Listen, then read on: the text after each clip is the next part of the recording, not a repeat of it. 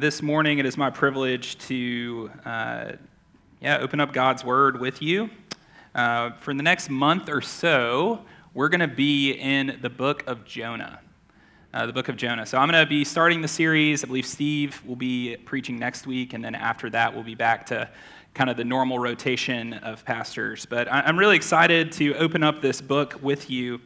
The book of Jonah is a book that it's really small in the Old Testament. But I would say that it's one where whether you were raised in the church, whether you would consider yourself a Christian, whether you're kind of still figuring it out, you probably have some degree of familiarity with Jonah.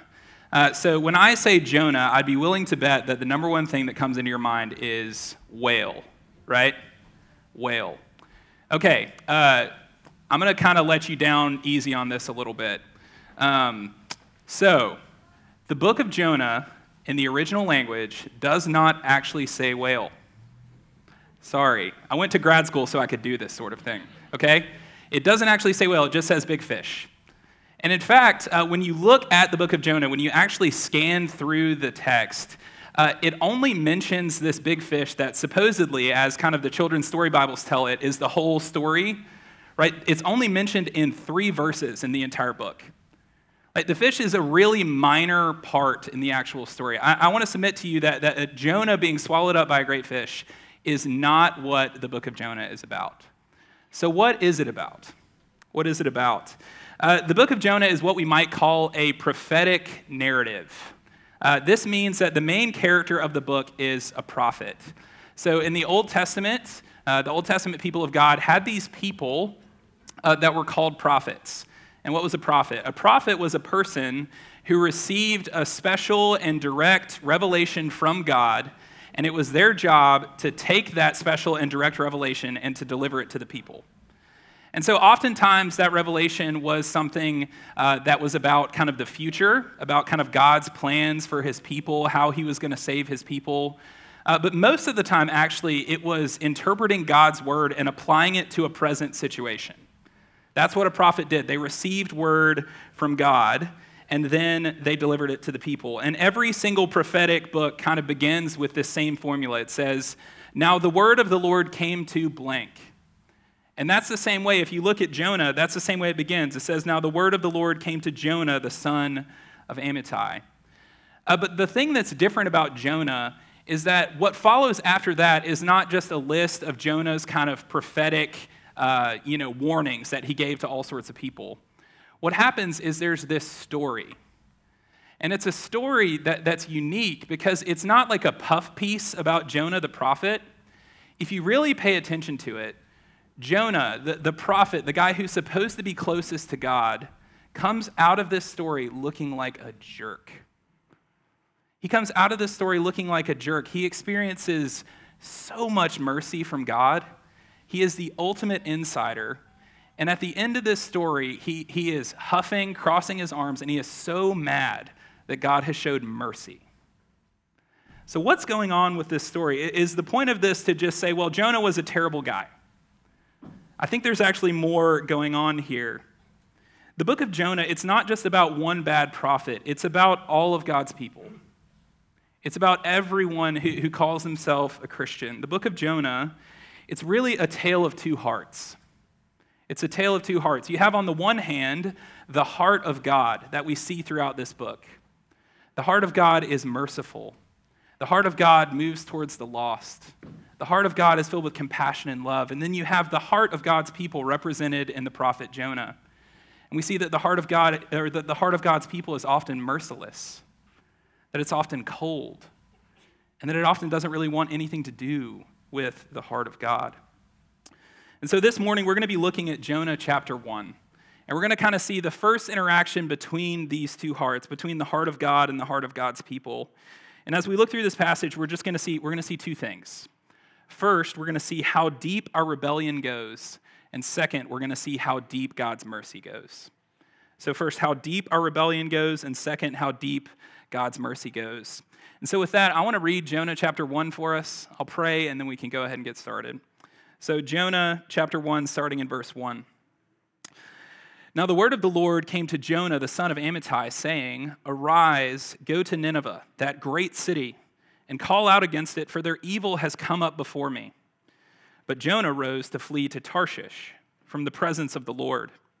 He went down to Joppa and found a ship going to Tarshish, so he paid the fare and went down into it to go with them to Tarshish, away from the presence of the Lord.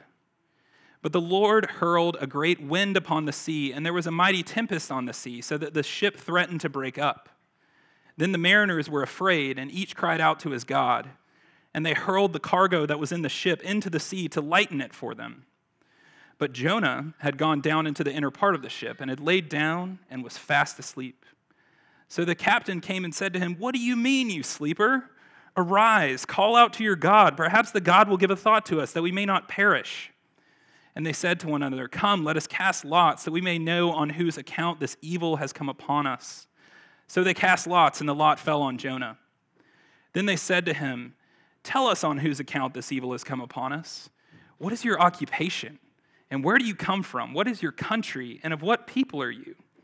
And he said to them, "I am a Hebrew, and I fear the Lord, the God of heaven, who made the sea and dry land." Then the men were exceedingly afraid and said to him, "What is this you have done?" For the men knew that he was fleeing from the presence of the Lord, because he had told them. Then they said to him, "What shall we do to you that the sea may quiet down for us?" For the sea grew more and more tempestuous. He said to them, "Pick me up and hurl me into the sea.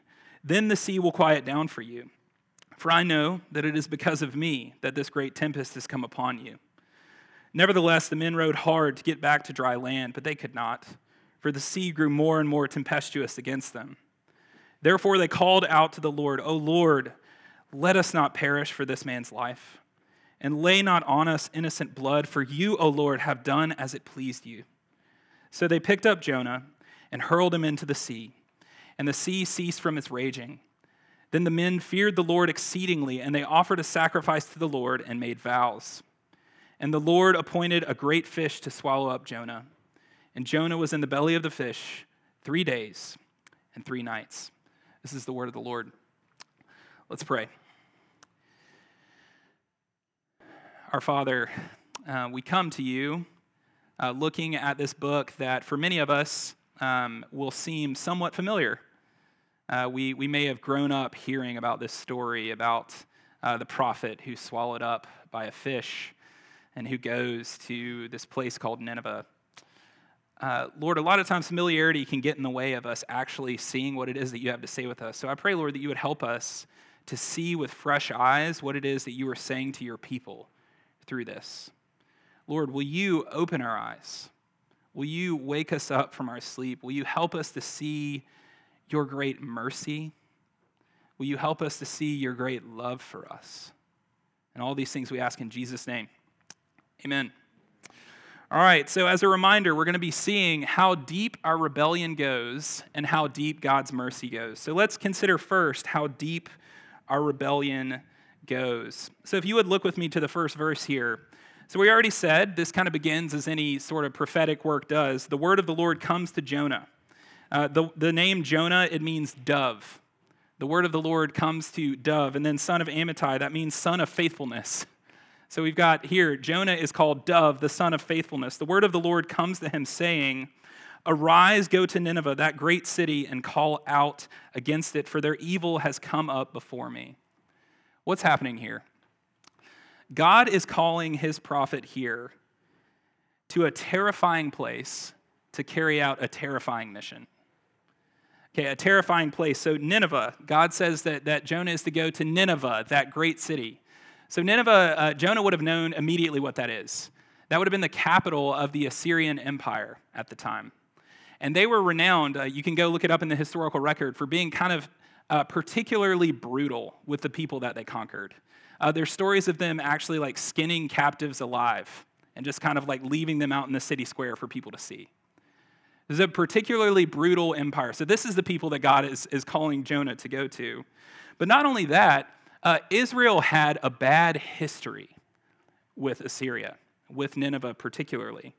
A generation previous, the king of Assyria had come to Israel and had started exacting this kind of huge tribute, basically kind of as like a protection. And so what this would have done, this would have kind of like economically crippled Israel. So Nineveh, they're the bad guys. They're the bad guys that have crippled Israel. And not only that, the prophet Nahum, who was before the time of Jonah, who Jonah would have known about, had prophesied that Nineveh, this great city that God calls him to go to, was going to be judged and destroyed. So all of this is going on in Jonah's mind, that God is calling him to this terrifying place. But not only that, he's given him this terrifying mission. He says, I want you to go to these scary people, these people that you hate, that you and all your countrymen hate, and I want you to call out against them. What's he saying there? He's saying, Jonah, I want you to go to them and I want you to preach. I want you to preach and I want you to call them to repentance. I want you to call them to forsake their ways. I want you to confront them in their wickedness. And you got to imagine for Jonah, this is not looking very appealing. Like, how do you think these people are going to respond? But not only that, I mean, imagine, so Jonah is a prophet in the northern kingdom of Israel. They have this bad history with the Assyrian Empire. God calls him to go there. How do you think that all of his countrymen would have looked at him if he had gone? If Jonah had decided to go and to preach to these people, do you think that all of his fellow Israelites would have been like, good for you, Jonah? They probably would have been like, what are you doing? Like, those are the bad guys. Stay away. See, so this wouldn't have only been scary. For Jonah, going and doing this, it would have been reputation suicide. His reputation would have been completely ruined. And so how does Jonah hear this? Right? Does Jonah understand what God is calling him to? Well, we see later in the book that Jonah does absolutely understand what God is calling him to. Jonah understands that when God is telling him to go to Nineveh, that God is intending to show mercy to this nation. That God is intending to proclaim his good word. He is intending to call them to repentance, to give them an opportunity to turn from their ways. And Jonah is scared.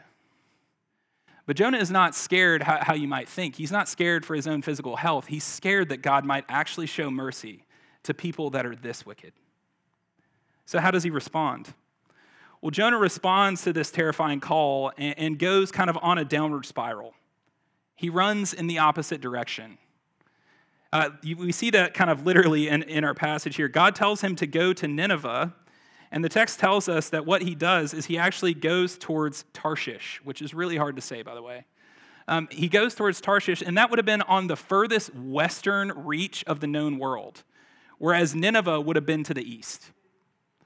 So he goes completely in the opposite direction. And it says that he's doing this in order to flee from the presence of the Lord. It says it twice in verse 3. He went to Tarshish from the presence of the Lord. And then he went away from the presence of the Lord. Jonah would have had an education. Jonah would have known the Bible backwards and forwards. He would have known that trying to run away from a God who is omnipresent, meaning a God who is everywhere, was stupid. He would have known that. So what's he doing? See, I think what Jonah is doing here is he's not trying to thinking that he can somehow run away from God's presence as if it's only in one place. He's trying to run away from God's felt presence. He's trying to run away from experiencing God. Because God has given him a clear call to go to Nineveh. And so when Jonah runs the other direction, what he's trying to do is he's trying to step out of that. He's avoiding what God has called him to. But that's not the worst of it. We see in verses 3 through 5 that Jonah kind of progressively gets lower and lower. It's subtle, but you see it, the way that the author kind of points this out.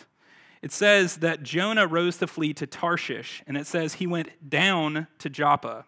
And then when he got to Joppa, he found a ship going to Tarshish, so he paid the fare and went down into it, away from the presence of the Lord. And then it goes on later, and it says that Jonah, once he gets on this ship, and there's this storm that God has caused to try to interrupt his prophet, what does it say about Jonah? It says that he has gone down into the innermost parts of the ship, and that he has gone down fast asleep. You hear that directional language. What the author here is communicating is that Jonah, as he is fleeing from God's presence, there is this downward trajectory of his life. That he is getting lower and lower and lower as he runs away from God's presence. And it's not just that. I mean, it continues to progress, right? So in verse 4, we see the Lord kind of sends this storm upon this ship that Jonah has gotten on, that's captained by these people who are pagans, who do not know the Lord. And there's this storm, and the pagan sailors, they seem to be pretty quick. They figure out, like, there's something unusual about this storm. Like, there's something uniquely bad about this one. It seems like something is happening. So what do? They call out to their gods.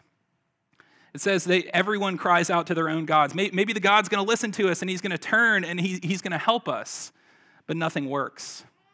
And after they've kind of like exasperated all attempts, none of the gods are answering. They decide that they're going to go down to this guy who's down in the bottom of the ship. So the ship captain comes to Jonah, and he tells him, like, wake up. You should talk to your God. Like, talk to your God. Maybe he'll listen to us. So I just want to point this out, okay? This is deeply ironic, and this would have been probably pretty offensive for the first people to read this. In this, you see when there's all of these problems going on, and it's clear that it's God's judgment, the people who don't know God are the ones who are praying. And the person who does know God is down fast asleep. And this is not a healthy sleep. This is a sleep that he is asleep to reality. He's asleep to the deepest reality. And we see this most clearly in his answer. After someone goes down to Jonah, and then they cast lots, which is this ancient way of just kind of rolling the dice, and they figure out somehow miraculously that Jonah is the reason that all of this has happened. They go to Jonah and they kind of start interrogating him, and they say, like, why is this happening? What's your occupation? Where are you from? What's your country? What sort of people are you from? And Jonah's answer is really telling. Jonah says this. He says, I am a Hebrew, and I fear the Lord, the God of heaven, who made the sea and the dry land. Now, that is a factually correct answer. But just think about how opposite that is to how Jonah has been behaving. If Jonah belongs to God, and if Jonah's God is the one who is in covenant with his people, and also that he is the one who made the sea, he is the one who made the dry land, why in the world would his prophet, the person who is supposedly closest to him, who knows what he's saying, why in the world would his prophet be down asleep and not calling out to him? You see, Jonah is asleep to reality. He says that he fears God, that he honors him, and yet his actions show he's asleep. He's asleep to the deepest reality. And then things get worse, which is surprising and shocking. So, Jonah tells them, well, the reason that this is happening is because of me, because I'm running from God. And then these pagan sailors, remember, don't know God. They try to save him. They try to do anything that they could to kind of make this storm not so bad, to kind of right the ship, figure everything out. But then it eventually becomes clear this storm is getting worse and we've got to do something. And so Jonah says, it's because of me, you got to toss me over the edge and the storm will stop.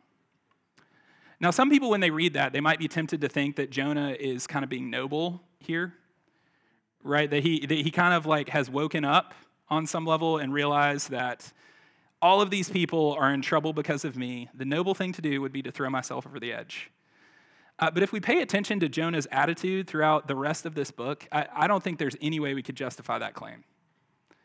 What's happening here actually is this is Jonah's kind of final act of rebellion.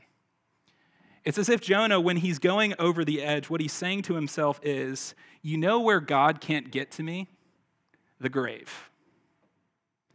God can't make me do anything if I'm dead. I'd rather die than go to Nineveh. Okay, I think we'll all agree that this downward spiral that Jonah's on is a little bit depressing. It's humiliating. It's sad. He hears this terrifying call from God, and then he heads on a downward spiral. He's the worst prophet ever. But what does this story have to do with us? What does this have to do with us?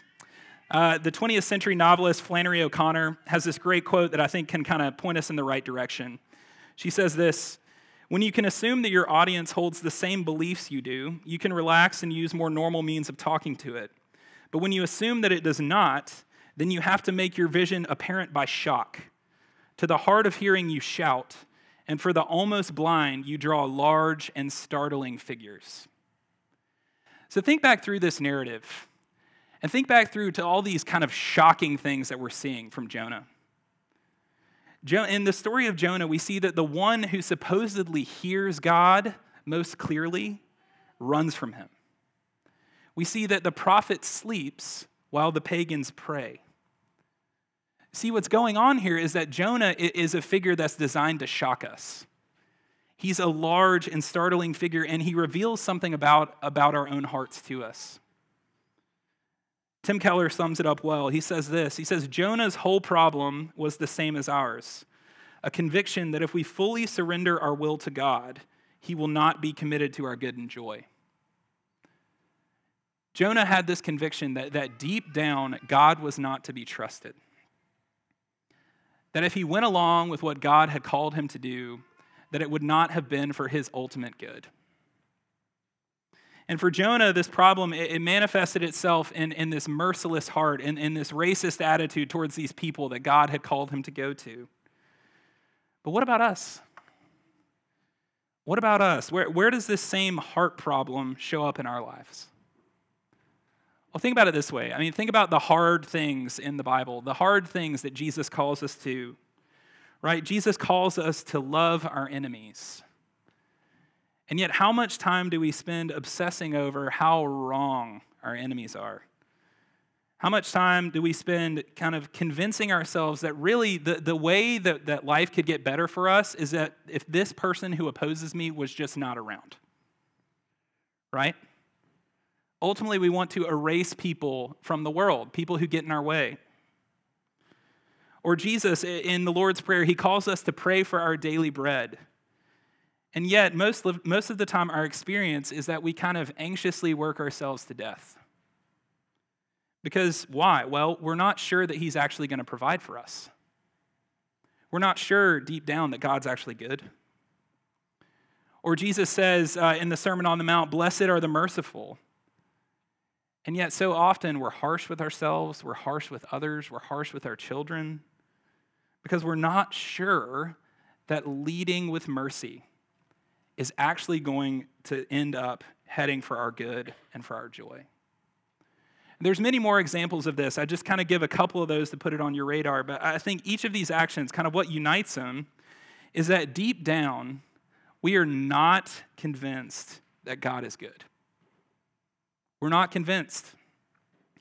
And the scary thing about the story of Jonah, especially, as we're sitting here in a church and there's so many of us who belong here and have been here for a long time, Jonah's religious pedigree could not protect him from this. Like, Jonah was a deeply religious man.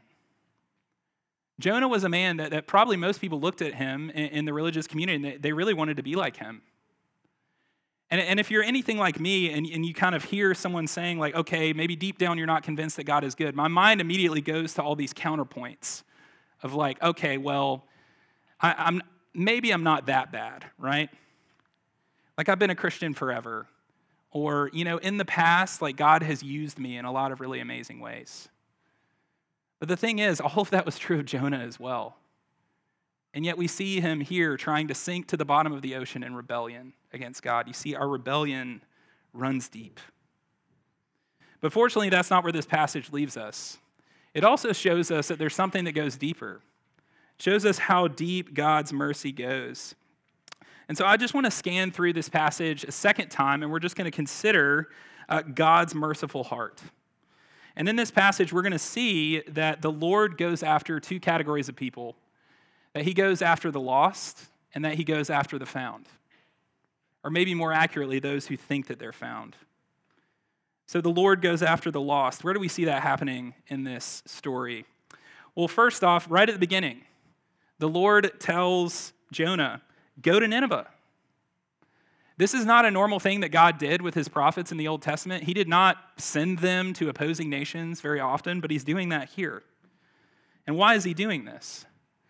Well, we see later on when Jonah and God are talking at the end of this story in chapter 4, God says that he has compassion on these people because they are so lost that they cannot tell their right hand from their left. You see, God has a heart for the lost. And so God sends his prophet with his word. And what can his word do? His word can convict. His word can lead to repentance. His word can give light. He's sending this to a people who are dwelling in darkness. So the Lord moves towards these lost people in Nineveh, but he also moves towards these lost sailors. Right? Like Jonah, despite his best efforts, this is a pretty successful, evangelism here from Jonah. Would we ever have him teach a class on evangelism? Absolutely not. But what he's doing here, Jonah is running from the Lord. Like he could not be more in the worst spot. His heart is in a terrible spot. Everything he's doing is completely contrary to who God is. And yet, God uses that to bring salvation. You see it in verse 16. It says, after these men's interaction with Jonah, it says that they feared the Lord exceedingly, and they offered a sacrifice to the Lord and made vows. What does that mean? That means that these people are coming into the kingdom of God. That God is using a terrible prophet to bring about his mercy. It's amazing. So the Lord goes after the lost. But the Lord also goes after the found. The Lord also goes after the found. We see this in the way that the Lord pursues Jonah. He has a heart for the found as well as the lost. So Jonah, when he hears the message from God, he runs in the opposite direction. What does God do? Well, it says that he hurls a great wind upon the sea. Like, wouldn't it have been so much easier, think about it in an interpersonal relationship, if you're dealing with someone, and you've asked them to do something, and they run in the opposite direction, what is the path of least resistance? Boundary. I'm not going to try to make this person do something they don't want to do, right? You give up on them because it's easier. But what does God do? He sends a storm. And what's he doing in that storm? He's trying to teach Jonah the danger that he's in. He's demonstrating to Jonah that rebelling against God, that running headlong into sin brings a storm. And he's showing it to him literally. But even more than that, he continues on in this passage pursuing Jonah. We saw that Jonah, he goes down into the bottom of the ship, and then he goes deep into sleep. And then you have this pagan captain who comes to him, and what he says is kind of remarkable. He says to Jonah, "Arise, call out to your God." And if you're listening closely, what does that sound like? That sounds like the original call that God gave Jonah, doesn't it? He says, "Arise and go call out." What's God doing? God is using any means necessary to try to get his prophet's attention. He's trying to get this smug man who thinks he knows everything, knows better than God. He's trying to get his attention. The Lord is after his runaway prophet. And then finally, when Jonah is sinking down to the bottom of the ocean in despair, what does God do? It says in verse 17, he appointed a great fish to swallow up Jonah. See, the Lord subverts even Jonah's greatest act of rebellion. It's as if no matter how far Jonah runs, God's mercy runs farther. The Puritan Richard Sibb said it this way. He says that there is more mercy in God than there is sin in us. And that's what we see in this story of Jonah. So I have a 2-year-old daughter, Louise, that many of you know, and she has recently become obsessed with this children's storybook Bible that I was raised with in the 90s. In particular, she's been obsessed with the story of the parable of the lost sheep, which Jesus tells in Luke chapter 15. And it has kind of these, very rudimentary illustrations of this parable. If you don't know the story, it's a story about a shepherd who has 100 sheep. One of them runs away. He leaves the 99, goes after the one, and he rejoices when he found him. But there's this page in this story Bible, and it's the moment right after the shepherd realizes that his lost sheep is gone. And he's making a face like this. And every time my daughter sees it, without fail, it could be 15 times in a row, she will say, "Oh no, my lost sheep." Every time. What is that? That is the heart of God the Father. That is the heart of God the Father. That's the merciful heart of the Lord. His mercy is so deep that he has mercy on the lost and those of us who think we're found. And this is good news, isn't it? Because this means that wherever you find yourself, whether you're kind of running from God in a sense, knowingly, right? That you know that what you're doing, the way that you're living is not right. We see in the story of Jonah that God is after you. Or maybe you're kind of in this place where you don't even know what's going on. Well, God is after you too. And the Lord knows, he knows every single wavering of your heart. He knows the ways that deep down you don't think he's that good. And guess what?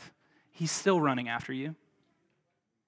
It's like the song that we occasionally sing here at Redeemer, our sins, they are many. His mercy is more. All right, so we've seen throughout this whole story here, our rebellion, it runs deep. It runs deep, that we're not so different from Jonah the prophet than we would like to believe. We believe deep down that God really, if we submitted to him, really, if we followed what he calls us to do, that it would not end up for our good.